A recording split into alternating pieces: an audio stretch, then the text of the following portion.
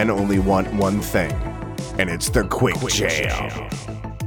Good morning, Bleeding Green Nation. It is Michael Kist. This is Quick Jam, episode 14. Mainline a Bang energy drink. Become extremely aware of your eyeballs, and let's get involved with some big news in small portions. Let's start off with some transactional news. The Philadelphia Eagles have waived running back Adrian Killins, who they had just recently activated from the practice squad on Saturday. He played 8 snaps on Sunday against the 49ers, had 1 reception for 2 yards, and was the poor soul that took an end around for a negative 12-yard rush. On Tuesday, the speedy Killins passed through waivers unclaimed, meaning the Eagles could potentially bring him back to the practice squad. Maybe they already have by the time this is published. Speaking of practice squad, the new rule this year is that teams can carry 16 players on said practice squad. I'm saying practice squad a lot. And they can also protect 4 of those practice squad players from being poached each week. The lucky contestants this week are tight end Jason Kroom, defensive tackle T.Y. McGill, safety Graylin Arnold, and safety Elijah Riley. The notable selection for protection here is DT T.Y. McGill. Fletcher Cox has been banged up with that abdominal issue, and this offers them some depth if he can't go on Sunday. Of course, we'll keep you updated on Cox's injury status throughout the week right here on BGN. Through 4 weeks of the season, PFF grades indicate that Lane Johnson, Dallas Goedert, and Jason Kelce have been the 3 best players on the offense with at least 100 snaps for the Eagles. Goedert is, of course, on short-term IR with his fractured ankle, and Lane is still battling with his own nagging ankle injury. On the defensive side of the ball, Fletcher Cox, Malik Jackson, and Darius Slay have been the cream of the crop for the Eagles. Cox is tied for 8th in pressures among interior defensive linemen around the league, with Malik Jackson tied for 5th with 14 pressures on the year. Slay has been a stud in coverage, only allowing a total 153 yards in 4 games with a 87.9 quarterback rating when targeted. Shifting the focus to the Eagles' Week 5 opponent, the Pittsburgh Steelers, it should be a quiet week for them, especially on the injury front. Wide receiver Deontay Johnson recently cleared concussion protocol, and outside of that, they're relatively healthy. The big matchup in this one to watch is the Steelers' defensive line, which through 4 weeks is 1st in pressures with 59, 2nd in sacks with 15, and tied for 3rd in QB hits with 16, and they've only played 3 games. Stephon Tuitt is 2nd among interior defensive linemen in pressures. Cameron Hayward is tied with Malik Jackson for 5th, and on the edges, TJ Watt is tied for 5th in pressures, with Bud Dupree tied for 7th. And I'll remind you again, because this is a volume stat that I'm talking about here, they've only played 3 games. This is, in my humble opinion, the best defensive line in the league. It's a big test for an Eagles offensive line that has seen more relaunches than the Spider-Man movie franchise. Not getting absolutely obliterated is the only way this Eagles offense will be able to function, especially in the passing game, where Carson Wentz has the 2nd worst passer rating in the league when pressured at a paltry 28.0. Can they survive? Find out this Sunday on What the